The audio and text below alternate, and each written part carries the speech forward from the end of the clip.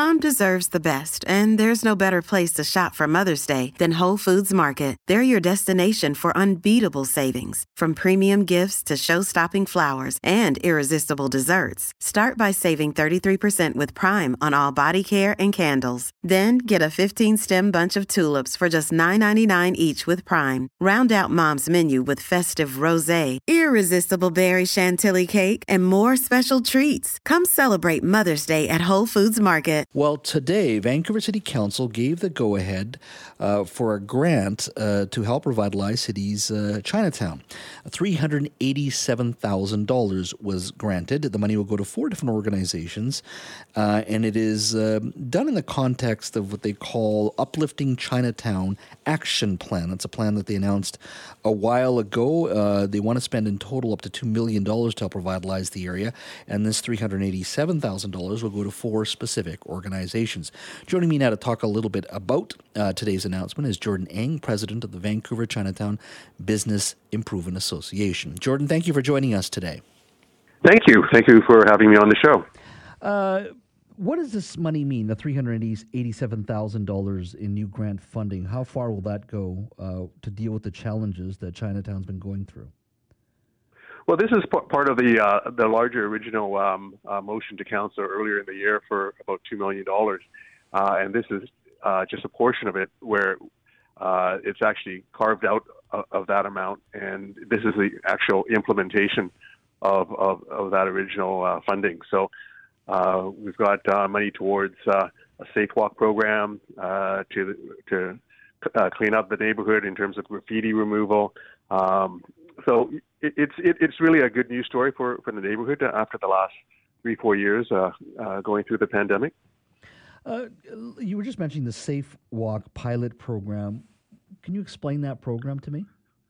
Well, what we're there has been concerns of safety amongst seniors and young people coming down to the community schools and in the neighborhood. So we've seen this in for example, in universities where if someone is feeling unsafe walking within campus or to their vehicle at night or during the day, this is modeled after that sort of a program to allow people to come into the neighborhood safely, because there's been issue of perception of safety. Just having that program alone, I guess, highlights the challenges of Chinatown, doesn't it? Well, it does, but I think it's we've gone a long way in the last few months with the new mayor and council. They've really focused in Chinatown. They've really heard our cries for help, and I think we're able to turn the corner, and we're optimistic. Have you seen any noticeable improvement at this point? Yes, most definitely. I mean, they've already started with the cleanup from city engineers in terms of the streets, the sidewalks, feces cleanup. So those are visual markers that people that have turned people away, that have created this perception of the neighborhood not being safe. So merchants are feeling optimistic, and the BIA is there to support, and that's what our role is to get us ready for summer. Do you think the $2 million that's been promised in total will do the job, or do you think there's going to be more help needed afterwards? Because the challenges are immediate for Chinatown, but there are also longer-term challenges that it's been dealing with that the community's been dealing with for a longer time. Yeah, I mean the $2 million, even though it was branded as a Uplift Chinatown, it was also for other parts of the kind of the downtown east side, Gastown, Strathcona neighborhood. So it was for our general BIA areas. This is really I think a first step. I think there are still the mental health issues, the opioid crisis. Those are we can't hide behind those and the issues that they've caused the neighborhood.